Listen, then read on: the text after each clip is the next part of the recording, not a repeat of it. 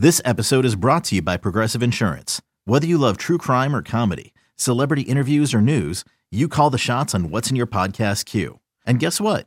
Now you can call them on your auto insurance too with the Name Your Price tool from Progressive. It works just the way it sounds. You tell Progressive how much you want to pay for car insurance, and they'll show you coverage options that fit your budget. Get your quote today at Progressive.com to join the over 28 million drivers who trust Progressive. Progressive Casualty Insurance Company and Affiliates. Price and coverage match limited by state law.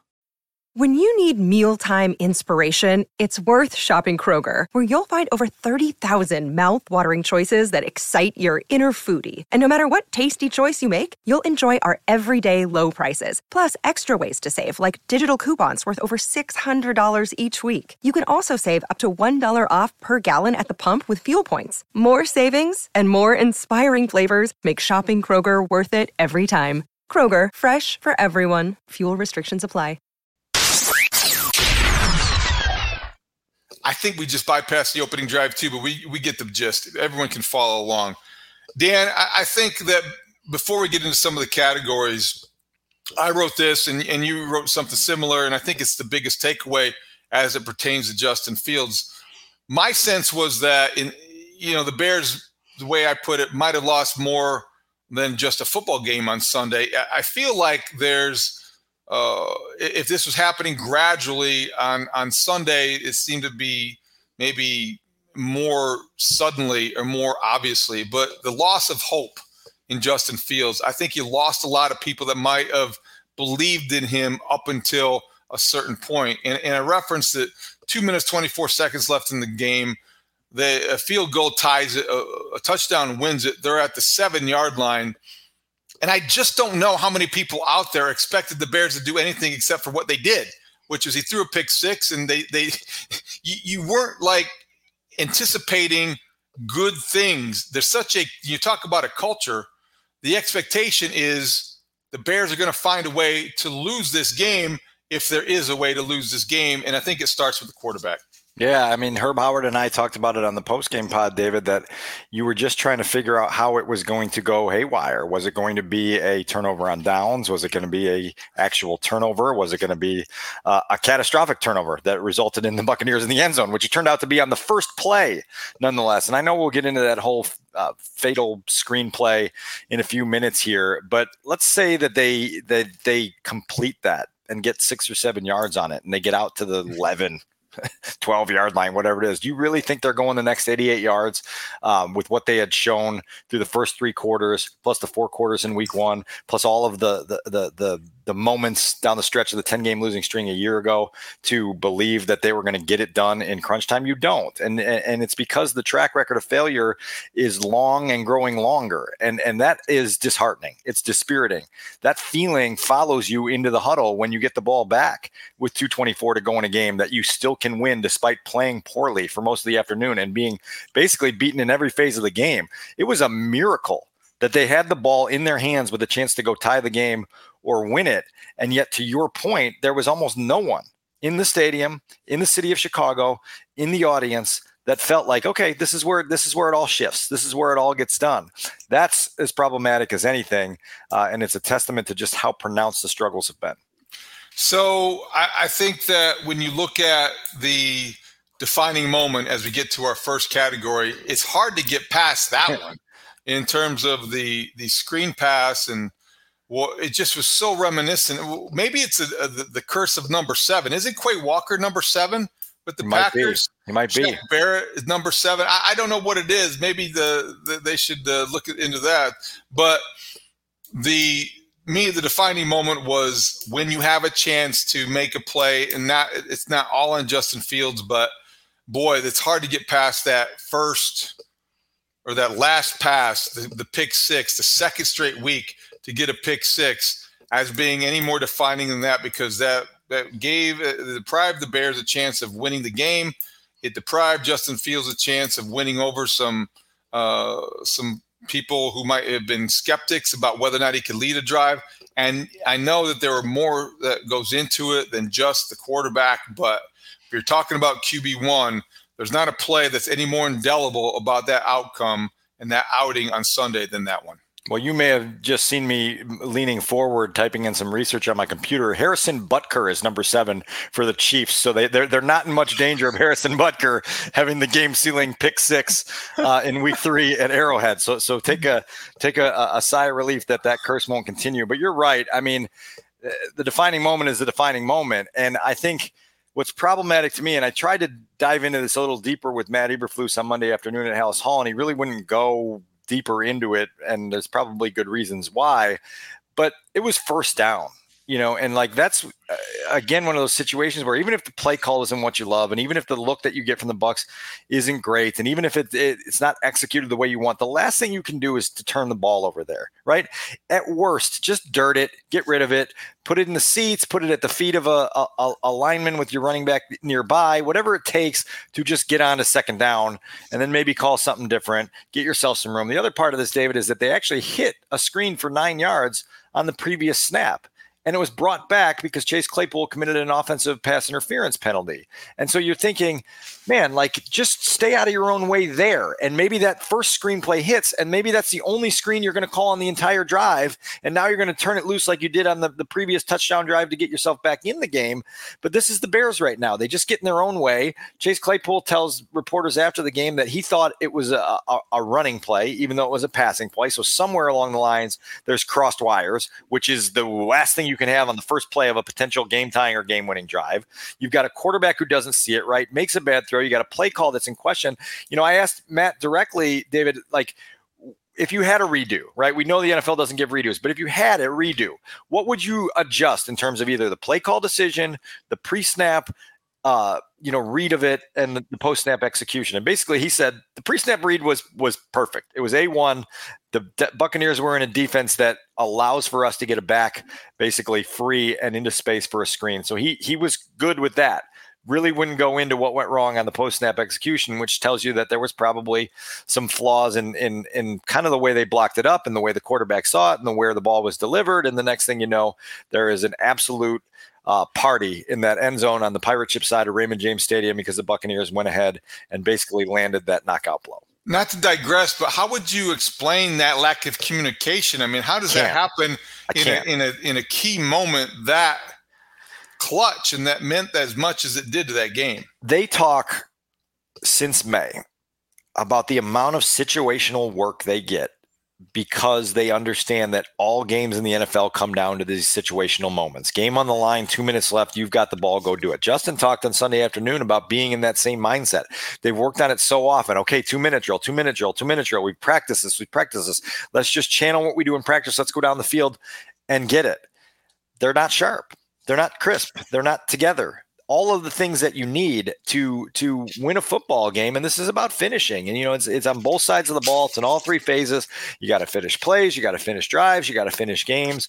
They're not capable right now, and in the biggest moments, they find a way to kind of show the world that they're not capable. And I think that's what's so disheartening about all of this for everybody involved. Is it's just like one time, just write a different chapter in this book, and maybe it'll be a little bit more enlivening and entertaining for the rest of us. We're sensing a theme, but our next category is the uh-oh category. And even though the biggest uh-oh was the defining moment, another one came later in the fourth quarter. So now the Bears are down 10, but they do have a last gasp, and you have the football. And after Justin Fields is sacked, it's 3rd and 19. Bad situation, 3rd and 19 when you're down 10 at the 16-yard line. But he throws another interception. And I think that the worst thing about this one wasn't necessarily maybe the execution. You don't want it to happen, but this was desperation mode. But the fact is that now you've got another fourth quarter turnover. And these are statistics and these are numbers that begin to pile up. And, whether or not, the hidden meaning behind all of them, when you look at it as a total, whether it's midseason or at the end of a season, you look at fourth quarter turnovers, and they're piling up for Justin Fields in a season where he's going to be evaluated, and we're starting to make judgments on what he can do when you need him to do something special. When we talked about setting statistical bars for Justin a couple weeks ago before the season started for this season, one of the things we talked about was playing better in the fourth quarter. He had a abysmal fourth quarter passer rating in 2022, and we wanted that to go up. We wanted the turnovers to come down, and it's doing just the opposite through 2 games. David, his passer rating in the fourth quarter through these first 2 games, winnable games, as you mentioned at the outset, is 43.8. His interception rate is 10.3%. on fourth quarter passes. This is trending in the wrong direction. It can't continue. They have to figure out a way to get there. Chase Claypool's got to catch that pass. Look, like, I get it. The game is probably over. You're down 10. That's still a drive to get yourself right. There's still enough time on the clock to go down, get points, right? Get points, and then figure out if Carlos Santos has got a magic onside kick in his bag. Just do it. The Buccaneers are celebrating. They've taken their foot off the gas. They realize the last thing that they can do to lose the game is give up a big play. So you're going to have completions available for you. And then again, you throw another interception, and this is the way it all ends. I'll say this also. Go ahead. I think you're right. I mean, I don't want to unfairly blame Justin Fields for this pick when Claypool's effort could have been better. I just think that the point in maybe identifying this as a problem is that you know how it goes. In 3 weeks, when we're looking at category that says Justin Fields fourth quarter turnovers, we're not going to be able to tell the story of every pick. Right. And every pick has a story, but in the end, the quarterback pays because it's like a bloop single. It's a line drive in the box score. It doesn't matter when you're evaluating and looking at things statistically at the end of the year, in the middle of a season, when you're looking for analysis. Do you know the down and distance of that pass that you're talking about? Third and 19, I believe. 3rd and 19. That's a familiar down and distance for the Bears, isn't it? 3rd and 19. An 11-yard sack on the previous play. It's all symptomatic of what's happening here, and it's really an issue. For me, David, part of the here was how good they looked on the first drive contrasted with what happened for the next. I would love to figure out what it was in real time, and maybe when I go through my rewatch, I can figure that out. But you go down the field and and get 75 yards and 7 points on your initial drive, and then your next 6 drive combined, I think it was 3 points and 64 net yards. Okay, so you had 6 consecutive possessions that went punt, punt, field goal, punt, punt, punt. Why aren't you able to sustain anything that you created on that opening drive when it was clearly like sitting inside Raymond James Stadium, the way the Bears knifed down the field on the first drive? You're like, yes, that is in there, and it is so refreshing to see that is in there. And then you're like, okay, maybe this is a different day. Maybe they figured some things out on the bridge from week 1 to week 2. And then you sit there through the second quarter, through the third quarter, through the first drive of the fourth quarter, and you go, they ain't figured bleep out, right? They ain't figured bleep out. And that's what Matt Eberflus is referring to today on Monday, when he stopped short of criticizing Justin Fields, but when he was asked to give him a grade or evaluate him, he said the same thing kind of twice. He basically said he did some nice things, he's going to stay positive, but you need more consistency. And that's what you're talking about. If they had consistently executed the offense the way they did in the opening drive, we wouldn't be sitting here talking about the loss number 2. We'd be sitting here talking about how they rallied to win on the road, and then now they're going to Kansas City with a tough challenge. But that's not the narrative, because they're not capable of the consistency that their head coach talked about on Monday. Hold on, let me get my record player out and put this broken record on there. Yeah, the Bears have not scored more than 20 points in a game since week 11 of last season. I say it to you every week, and it keeps happening, right? Broken record, boom, it's reliable, this broken record, the way it keeps repeating and skipping and doing the same things. Here we are, and now we're going to Kansas City. The other is kind of like the secondary category here, but he was sacked 6 times, and I think at least on half of those, conservatively, you could say he held on to the ball too long. The biggest about Justin Fields at this stage of his development is, there he goes again, holding on to the ball too long. It's not necessarily even his accuracy, which I think it can be an issue. It's not even that he's missing the layups or making them look like 3-pointers, which can be an issue. I think that the biggest problem is the clock in his head seems to be broken, and he's not able to unload the ball when he needs to. So he's taking more sacks than this offense can afford. Yeah, No, I mean, 100%. And you're saying it in real time. That's not something you go back on the all-22 and you go, oh, man, I think this ball should have been out. You're saying it in real time. You've watched enough NFL football to know, get it out, get it out, get it out, even, or get yourself out. If you're not going to throw it, get on the move and turn this into a scramble drill. You can either use your legs or your legs and arm as a combination. We talked about that last week, and it didn't happen Sunday. It was like a regression in terms of the ability to extend plays.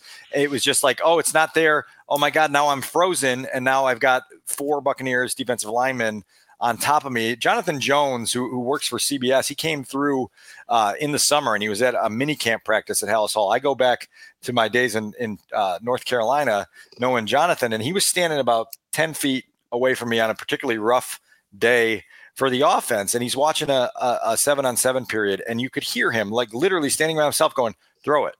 Throw it. Throw it. And then he walks down by me with wide eyes and he goes, does it look like this a lot? And I said, yeah, man, it does. And he was just stunned at the first glimpse of that, of being like, my God, like this, the clock is not there. Like the ball's got to be out. It's got to go. And that just kind of tells you like, this is what's happening right now. Is there a fix for it? Hopefully.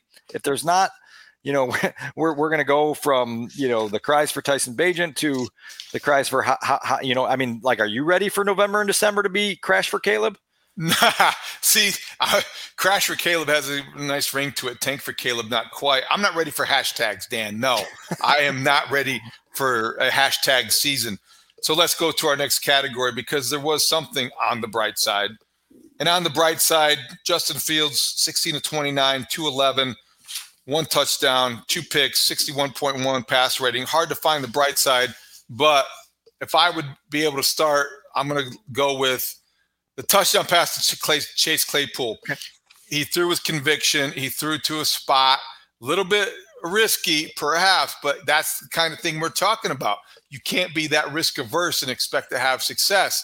He took a shot. The receiver was there, rewarded that faith. Hopefully he learned from that when he watches it again on tape, and it was a 20-yard touchdown to a receiver who needed to have that for his own sake and for his own, I think, profile. So Justin Fields, that was to me one of the bright spots on a day that didn't have too many. I like it. My bright side is the things that we talked about going into this game. We said this offense had to do 2 things above all else. Number 1, they had to get off to a fast start. Number 2, they had to get DJ Moore much more involved. They did both together early and often. And Justin hits DJ Moore on the first pass of the game for 33 yards. It's a play that if you go back and watch it, it's just boom, rip it.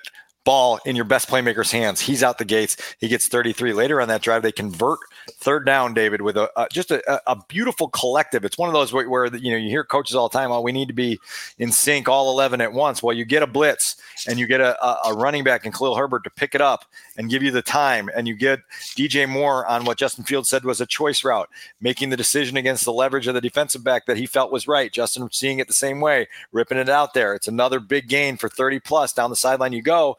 And a few minutes later, you're in the end zone celebrating a touchdown. And again, it's like, okay, this is in here. This is why you gave away the number 1 pick. You got a bunch of future assets, but you also wanted a player that could help you now. DJ Moore helped you right away on Sunday.